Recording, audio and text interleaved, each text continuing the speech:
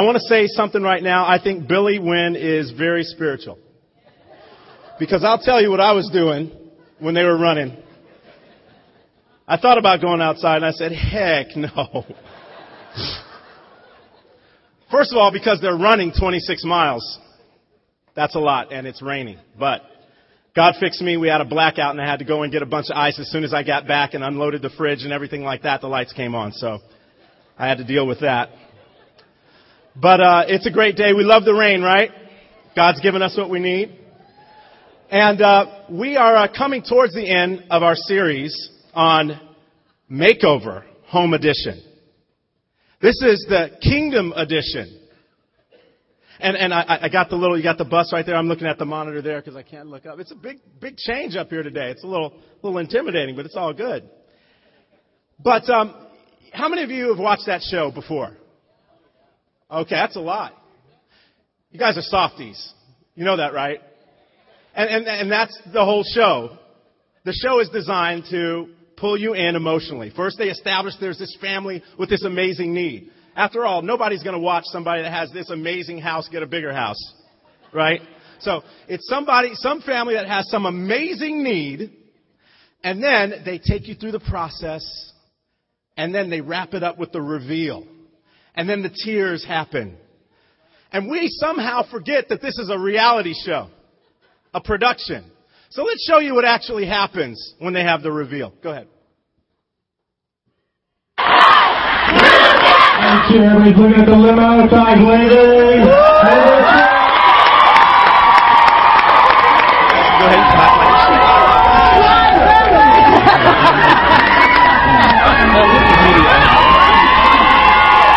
No one in that limo. That's just for the shot. Now they move the bus so the cameras can get the shot of the house. They gotta reset. Then they have the band. Of course, they have the band. Looking at the limo! Now here comes the limo. Oh, yeah. Niners are done now.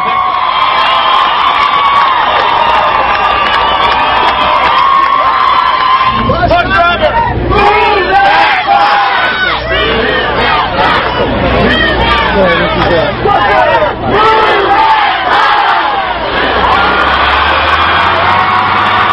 And then everybody falls apart. Now they want to go in, but they got to get the right shot. Stage manager does it. They got to do it again from this angle. Take two. To do it. Finally, they go in.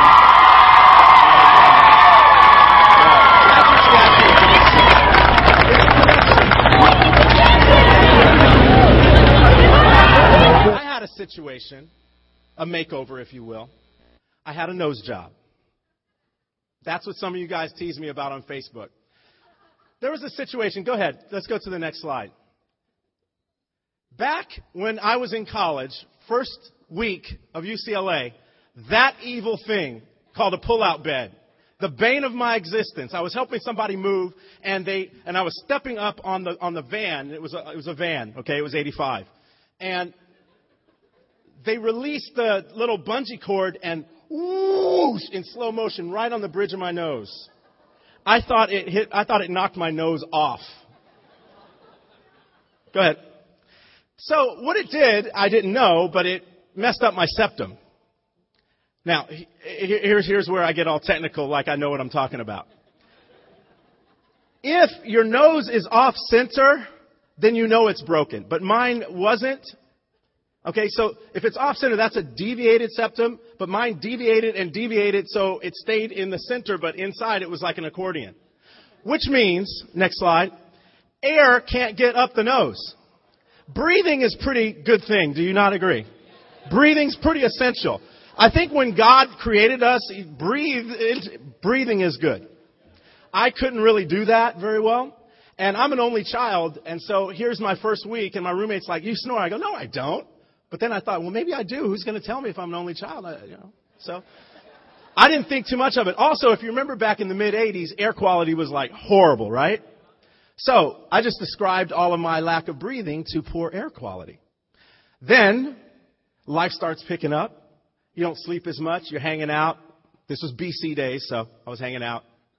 And then you start having kids, and then you're not sleeping. And all of a sudden, I'm like living now on Overland for the last few years. And that's a lot of dust that goes back and forth. I'm thinking it's getting trapped, so I'm thinking it's just allergies. I finally get so tired of it that I go to the ear, nose, and throat doctor. And she looks up there for 5 seconds and goes, oh, yeah, it's broken.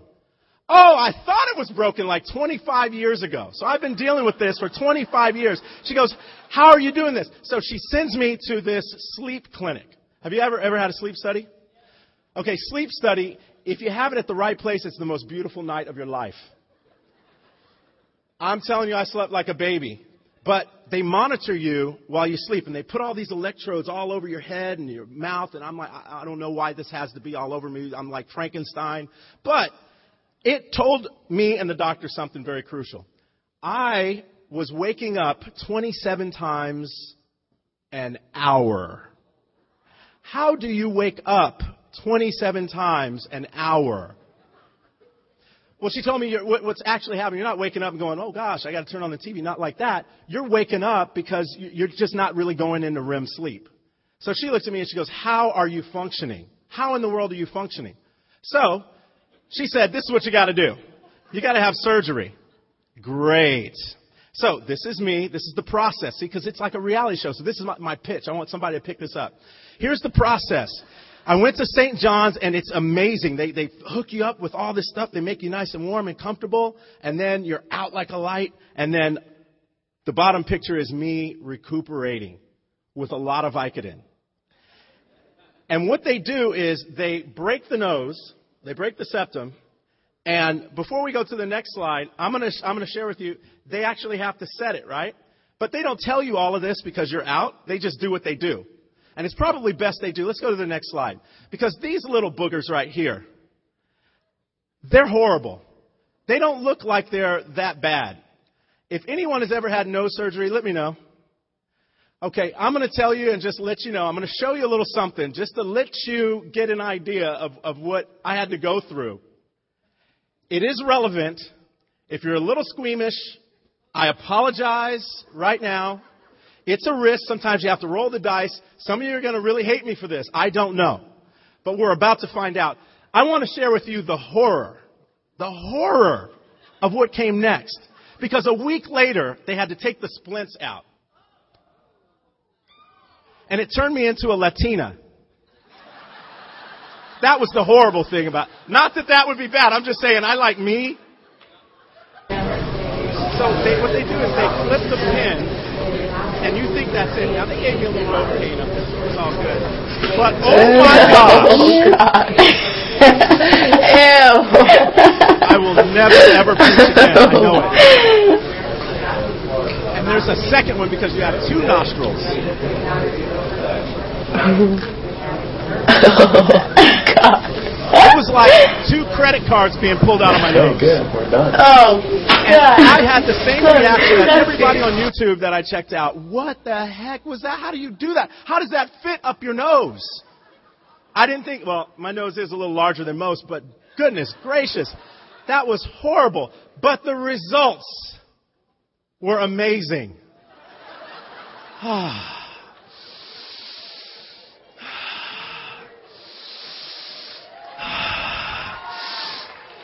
People, I have not breathed like that since 1985. Y'all weren't born last time I could breathe. A lot of the singles weren't born last time I could breathe. So when I was given the topic or the theme, move that bus, I'm sorry, I immediately thought about the buses that were in my nose that had to be moved so that I could breathe. The nose was created and given to us as a gift from God so that you can breathe. Breathing is essential to life. You are not made to sleep and wake up 27 times an hour. REM is for you and for me. It's for our growth. We need to sleep. We need to breathe. Let's pray. And that's the end. No, we're going to pray. Father, thank you for the fun that we're having. God, thanks for the grace of the people. Let me show that video. But right now, we really do want to open our hearts to reason, spiritual reason, God. I pray, Father, that your words would be heard by all of our hearts, including mine. God, give me your words to speak. Let them be clear. And Father, I really pray that all of us walk out with something on our hearts that we can change. Father, faith in our hearts that we can change. And Father, that we'd be in touch with the grace. Lord, we love you. It's in Christ's name we pray. Amen. We're talking about the kingdom. You know, sometimes we need a kingdom makeover. And that's really what this Move That Bus thing is all about. In Matthew 13, I want us to go to that. There's a great scripture. Jesus, first of all, talks about the kingdom over and over again. And in truth, this whole theme of the kingdom could be in and of itself like a 20-part series. And then we'd get on after the introduction. It's that deep. It's that broad. He says, he's telling the people, he's saying, the kingdom of heaven is like a treasure hidden in a field. When a man found it, he hid it again. And then in his joy, went and sold everything he had and bought that field. Again, the kingdom is like a merchant looking for pearls. When he found one of great value, he went away and sold everything he had and bought it. We're going to even come back to that at the end. But let's unpack that just a little bit. You have a parable being taught by Jesus, and he says the kingdom is like this. You got two people, and they both have very, very similar stories. Little different, but at the end, they both sold all they had so that they can come and get that field and possess it for their own. The kingdom of God is that precious, is that valuable. You had one person who stumbled across it, and it says that it was hidden in a field, and some scholars believe that field is more like a pasture that Jesus was talking about, so it's obvious. So God made it obvious. And then you have somebody else that was looking all their life because that's the business they're in. They're looking for pearls. But when they found this pearl, Jesus likened the kingdom to, it was the pearl of all pearls that they had to go and sell everything. That means all the pearls that they had found, and they had to have that one. Brothers and sisters and friends, the kingdom of God is that amazing, is that powerful. And God wants us to find his kingdom. God may have it hidden for a time, but his intention, his desire through Jesus Christ is that every one of us would find the kingdom. I don't know, in a group this big, obviously there are some of us who believe with all of our hearts we have found the kingdom. And we had that reaction. But maybe we need to wake up to that reaction one more time. There are some of us that have been searching and searching and searching, and we don't really know if we found it. It's a little nebulous. God wants you to be certain. God wants you to find his kingdom. And then there's others that are here, that are just here for various reasons. They're not searching for anything. That's okay, because you may stumble across something today that will change your entire life. Not just your life, but your family tree. And it's that deep. In Matthew 11, there's a passage where Jesus is talking about the kingdom again. In verse 12 of chapter 11. From the days of John the Baptist until now, the kingdom of heaven has been forcefully advancing, and forceful men lay hold of it. That scripture kind of boggled me for many years. But I do know this, that when Jesus was preaching the kingdom of God to the masses, people 20 times this size, and he's preaching the kingdom of God, it was a violent thing. What do I mean? Was he beating people in the head with it? No. Not that kind of violence. But imagine, if you will, you've come from a religious tradition where all your life you've been taught X, Y, Z. And here's this rabbi, this itinerant rabbi. You don't know what to make of him. And he's preaching something so different. You knew X, Y, Z. He's talking ABC. What are you going to do with your X, Y, Z? That's a violent assault. In so many ways, that's an emotional assault. It could be. I remember the first time I came to church. The first time I came, and I was searching. I had hit a very, very, very dark low. I felt the abyss. And when I came in, and I heard what I heard, it literally felt like there was no one else in the place but me. And that the word was being preached directly to me. And I walked out smiling. In my heart, I was skipping, but I really didn't want to skip because I would be skipping across the highway. And that's just weird. But in my heart, I was skipping because I knew that everything was going to change. But then, as I started learning more and more about the Word, wow, I had to move some things around in my theology. I had to move some things around in my expectations. The kingdom of God is not some blasé thing. It's not some cool idea. The kingdom of God calls for a total restructuring of what you think you know. A total restructuring of what you think you ought to do in life. A total restructuring of who you think controls your life. The kingdom of God cannot be second to anything. The kingdom of God is amazing, is awesome, is perilous sometimes when we think about it. I want to show some more slides. This, I got to explain. After I became a Christian, it was on my heart. I want to preach the word. I want to be in the ministry. That's awesome, you know. And then God blessed me over time. And I want to jump to when we were on staff. I'm not on staff right now. I teach 5th grade. I do what I can. Amen. But we were in Malibu. That's what that wave represents. I'm not riding that wave, but it was nice to be around other people that rode those waves. I don't run and I don't ride waves. But it was beautiful. And the funny thing is, years before we became Christians, Shelley and I would drive up to Malibu. And we'd have our little getaways. Because we knew each other for a long time. We dated. We lived together for 5 years. We were like we were married. And we used to dream about living in Malibu. And all these big houses at Point Doom and everything like that. Little did I know that some years later, God would take us through a journey and that He would save our souls, get us married, get us on a great track, and actually put me on a ministry staff where I could actually live in Malibu. Whoa! Are you kidding me? This is amazing. But then things changed. And the word happened after about a year that we needed to move to Missouri. Malibu, Missouri. No offense to anybody that's from Missouri. They're just very different. I grew up in Santa Barbara County. Okay, Lompoc, but it was still Southern California. And to me, this was amazing. Here I am. I went to UCLA. I get to stay here. God has saved my soul. And on top of that, He blesses me with this job of I get to help people become Christians like all the time. This is amazing.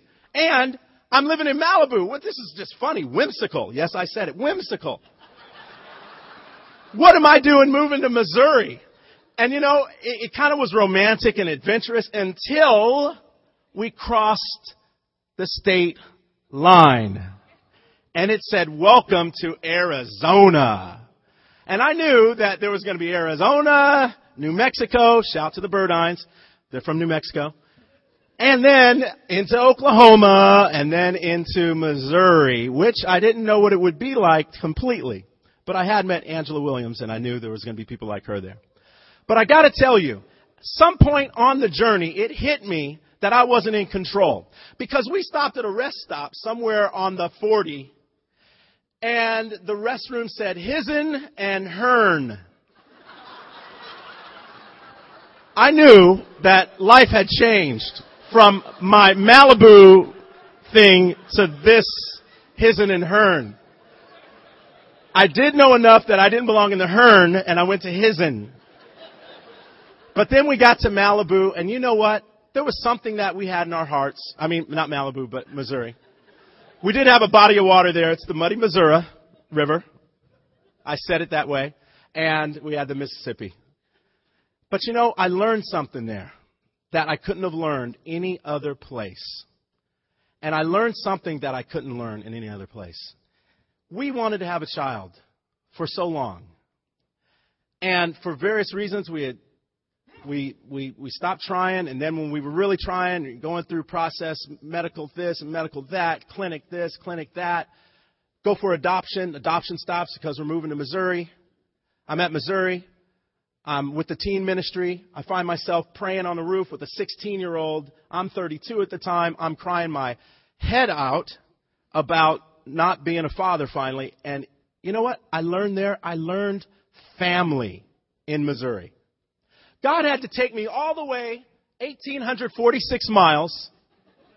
I counted every one of them and every possum that we passed on the road dead. But he took me to Missouri to be with one of my mentors, Kurt Simmons, and to be in a ministry where it was just a different culture at the time. And he taught me family. He said, Devon, I love you. Shelley, I love you, and I know what you want. I know what's on your heart. But how in the world are you going to do it coming from your roots? How are you going to do it coming from your family structure? Yes, I know I saved your soul, but I got to take you a little bit over to the side so you can learn this and learn that and learn family. And then when we came back, amen, God blessed us, and we had PJ. That is the Lord right there. But there's been a ton of things like that. Even most recently in the last few years, the passing of my mom. She was diagnosed May 25th, 2006, 12 o'clock. She passed away May 25th, 2007, 12 o'clock hour. But what I learned through that and what I prayerfully am still learning is amazing. I hadn't seen my dad but 2 hours in the past 29 years up to that point. One day, we hardly talked. And when we talked, it was about the weather. But because of that, God quickened my heart to do some things to get down to Alabama to reestablish a relationship that I really had never had since I was 11. And to this day, it has totally changed. I can't get my dad off the phone. He sends stuff to the boys like every month. We have a relationship. I've gone to visit him. He's come out to visit me. I don't think that would have happened in any other timing. God has ways. And you know what? You're not in control of your life. You're not. It's an illusion that you're in control of your life. And if you get too fooled about that, you're not going to make it to where God wants you. You're not going to develop to where or how God wants you to develop. Now let's broaden this out because it's not just about you and me. There's stuff going on all over the world. Let's go to the next one. We've got crazy things happening in Japan. I mean, how do you have an earthquake that they haven't registered in 100 years, followed by that tsunami? I woke up at a conference in San Francisco in the middle of the night to the TV, and I'm like, what am I watching? This must be TBS or something like that. It was really happening. I shudder to think what that would be like here in Los Angeles. Then we've got nuclear meltdown. What is this all about? These things happen, perhaps, maybe one small reason might be to remind you and I that we're not in control of our lives and we're not in control of this world. Middle East. Turmoil happening in the Middle East. When did you think you would ever see established leaders like this be challenged by their own people? When? I don't know what's going to happen there. I have no idea. But I do know who's in control. And I know it's not me, and I know it's not you. It's not us. It's not we. It's God. And remember the image. To move obstacles, God has to move obstacles, but sometimes it's a messy, long drawn out process. It's not like on Home Makeover, Home Edition Makeover show. I'm messing it all up. But it's not like that. You saw what happens behind the scenes. There's a process. What you see happens that quickly. And sometimes we read in the Bible and we go 2 or 3 pages and we think it's just supposed to work out like that. Those 2 or 3 pages can be 50 years. God works through process in our lives. And we've got to let go. We're not in control. And that's the bottom line. We're not in control. Stew on that for a little bit. I've even got past my notes. We're not in control. You know, your life and my life, it's a mist. That's what the Bible teaches us. It's a mist. What are you going to do while you're here? I want us to understand, if we're not in control, it's God that's in control. And let's look at a passage that helps illuminate that a little bit more. Because we're talking about the kingdom. Hebrews 12, verse 24. Amen. Hebrews 12. Pardon me. The writer is talking to the people who were thinking about going backwards to their religious tradition instead of moving forward. And right before this passage, he reminds them what it was like when they were before the mountain where God had descended in a cloud and struck terror and fear. He said, you know what? You have come to Mount Zion. It's not like that mountain. You've come to the heavenly Jerusalem, to the city of the living God. You have come to thousands upon thousands of angels in joyful assembly. Doesn't that blow your mind? Knowing what one angel was capable of in one night, we've got thousands upon thousands in joyful assembly. To the church of the firstborn, whose names are written in heaven, you have come to God, the judge of all men, to the spirits of righteous men made perfect, to Jesus, the mediator of a new covenant, and to the sprinkled blood that speaks a better word than the blood of Abel.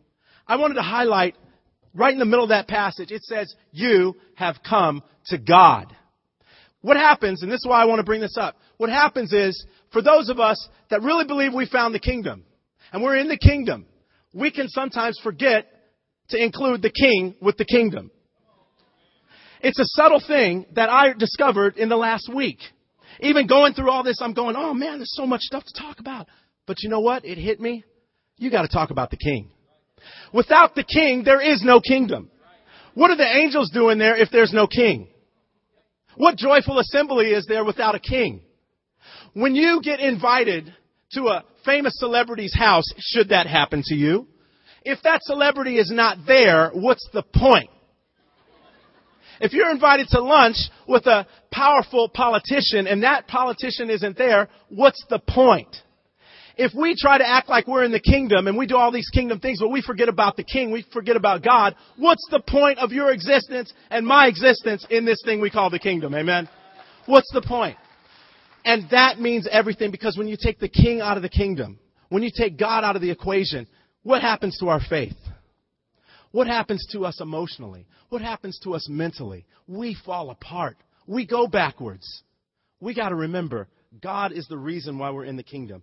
And I'm in awe of things in this passage, in that one that we just read. Because as much as I'm in awe of being reminded that God's at the center of it, I'm also reminded, He let me in.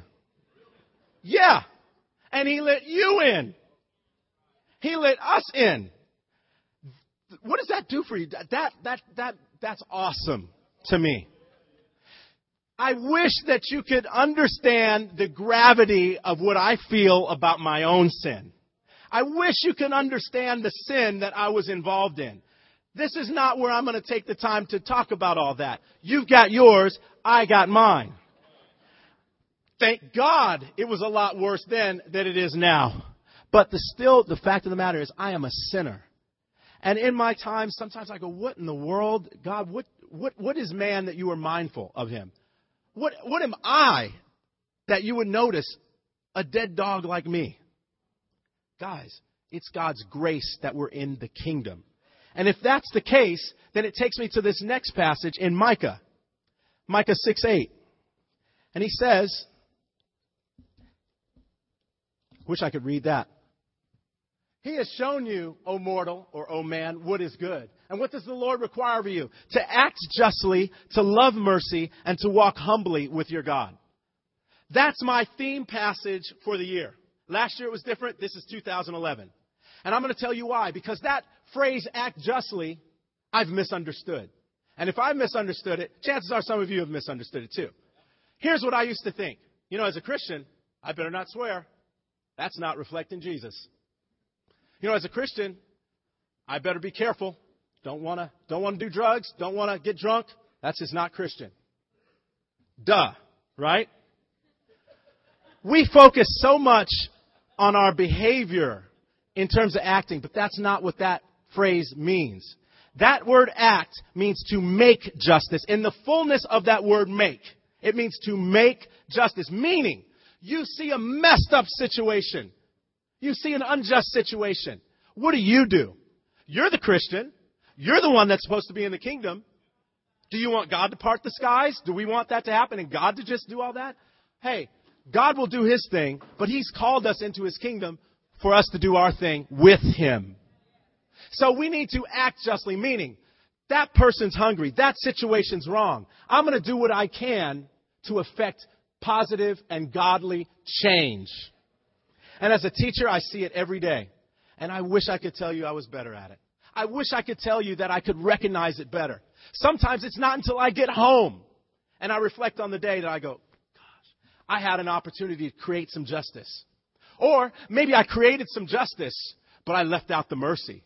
Because he says you need to love mercy. And that loving mercy means, you know what? Are you accustomed to mercy? Does it permeate your thoughts? Are you looking for mercy? Because there's a lot of situations that we may find ourselves in, others may find themselves in, that require mercy. Situations need justice. We need mercy. And then we need to walk humbly with our God. Oh, we do some walking. We walk through life all the time. And there's going to be some images. There's going to be some words. And I want us to focus on what we walk by. Because the world has so much that's going on. Look at these words.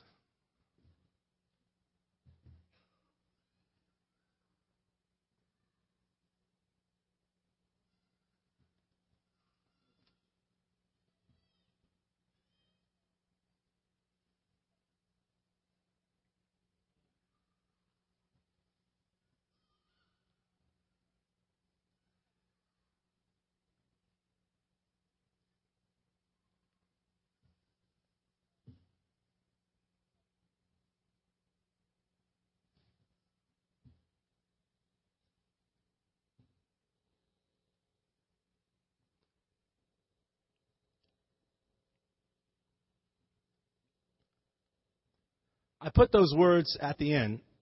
They're not conditions. Those are people. Because homelessness has a face. Apathy has a face. All these things in our world plague us, plague mankind that God created. And so to that end, if we are going to be grateful for being in the kingdom, if we're going to be grateful for all that grace and mercy that God has freely given us, not once, but time and time and time and time again, then what does that mean for us? Guys, God wants us to help others find the kingdom. He wants us to help. Next slide. In Matthew 25:31, let's look at what Jesus says. He's telling another parable.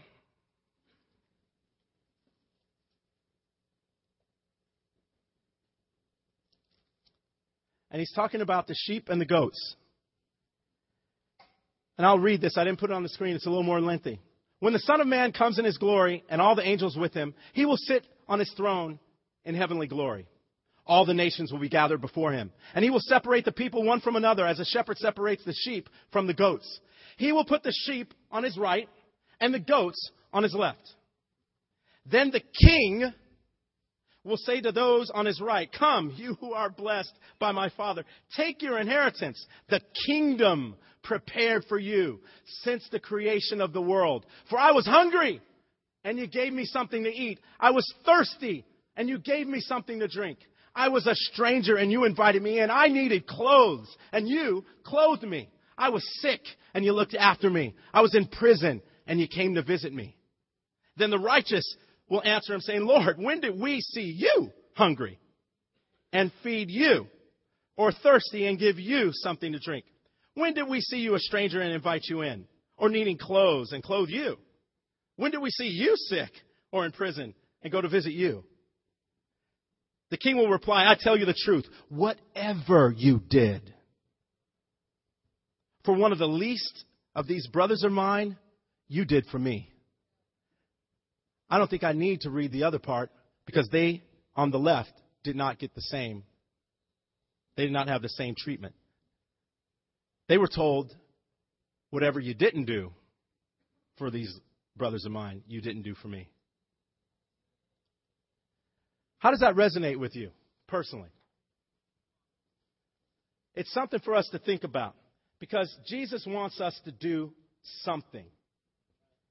Let's go to the next slide. Think about who is hungry? Who is thirsty? Who is an outsider? Who in your life is unclothed? Who in your life is sick? And who's in prison? Devon, what do you mean? Do you mean literally? Yes. Yes, literally. But what about metaphorically? Yes, that too. In every understanding of what it means to be hungry, do you know who that person is? In every understanding of what thirst means, do you know who's thirsty in your life? In every understanding of what it means to be a stranger and be left out, are you bringing people in? In every understanding of what it means to be lacking in clothing, are you helping to clothe people so that they can be comfortable, warm in this life? Whatever it means to you in terms of illness or sickness, mentally, spiritually, emotionally, or physically, are you meeting that need? Because you're in the kingdom, amen? What does it mean to you when we talk about imprisoned? Are we talking about going to a prison? Yes, amen. Do that too. Can you do everything? No, you can't do everything. But you and I can do something. We have a whatever. Amen? And that's the question that we need to leave with. What is our whatever? And I don't mean like whatever. No, it takes thought. Whatever you do for the least of these brothers of mine, you do for me. Oh, I appreciate Jesus making it a little easier for me to serve. Amen. Here's something that's been on my mind, on my heart. Water. Right now, you think the fight in the world is oil? Trust me, it's going to be about water very soon here. In fact, it's already begun. Do you know that right now, 1 out of 8 kids die just because they have unclean water? I know there are some ministries that are already focusing on this, but this is hitting me to the point where I don't feel comfortable anymore just drinking water out of a bottle. I don't feel comfortable anymore wasting water. But I want to go a little farther. I want to actually give to organizations that are helping that because I don't think I'm going to be going over there anytime soon, but who knows? God may take me there. But there's something. That's just an example. Next slide. What about Regional Food Bank? It's funny. One of our friends is the president of the Regional Food Bank in L.A. I don't know too much about it, but I do know I saw an ad that came in, and it had a kid that said, "It wasn't my turn to eat today." I understand marketing. I understand all that. But as a teacher, I know that that's not far from the truth. Next slide. What about homelessness? We see that every day. But what are we going to do about it? That's all stuff that could be internationally, bring it down regionally. But let's go to this. I have a question for us. Next slide. Somebody tell me, what does a coworker look like that's going through a divorce? Certainly not him. What does a suicidal teen look like? Certainly not them, right? And what does a lonely single person look like? Oh, no. She can't be lonely. When I say that we walk through life and we miss all this, because we're walking in our lanes and we forget about the king and the kingdom. And we go through our lanes and we miss all this other stuff that's going on that could be pretty obvious. But if we're missing the obvious, what chance do we have for the stuff that's not obvious? Like the coworker, the teen, the single. Somebody had their minds open when they talked to you and I. Somebody had their hearts engaged when they talked to you and I. And in the kingdom, we want to reach out to others, not just because it's an obligation. No, but because it's from the heart, because we are grateful. Brothers and sisters, I pray that as we close with this passage that we started on, that we would realize how amazing the kingdom is. The kingdom, again, is like somebody who wasn't looking, who stumbled across it. Out of thin air, this thing happened. No, God wanted it to be found. And he used somebody to make sure it was obvious. They might not have been looking for it. But they found it because of your act of kindness. They found it because of your prayers. They found it because of your service. They found it because of God's grace. And then there's the person who's religious that has been looking for it all their life. They go to this church, that church, this church, that church. They've been this, they've been that, they've been this, they'll be this again. They've walked down the aisles. They've been prayed over. They've been holy water. They've been everything else. That was me. I can't tell you how many times that I prayed the sinner's prayer. I can't tell you how many times that I tried to get it right. But there was one day, amen, that God worked it out for me. But you know what he had to do? He had to make me see my need, my true need. And when I found it, the effect was the same as the person who stumbled over it. I ran and sold everything that I had so that I can be in his kingdom. The kingdom is for you and me, but God has got to move some obstacles in our lives. Brothers and sisters, let's let God move that bus. Let's let God move that bus in our hearts so that we can put the king back in the kingdom. Let's let God move that bus in the world through us. Amen?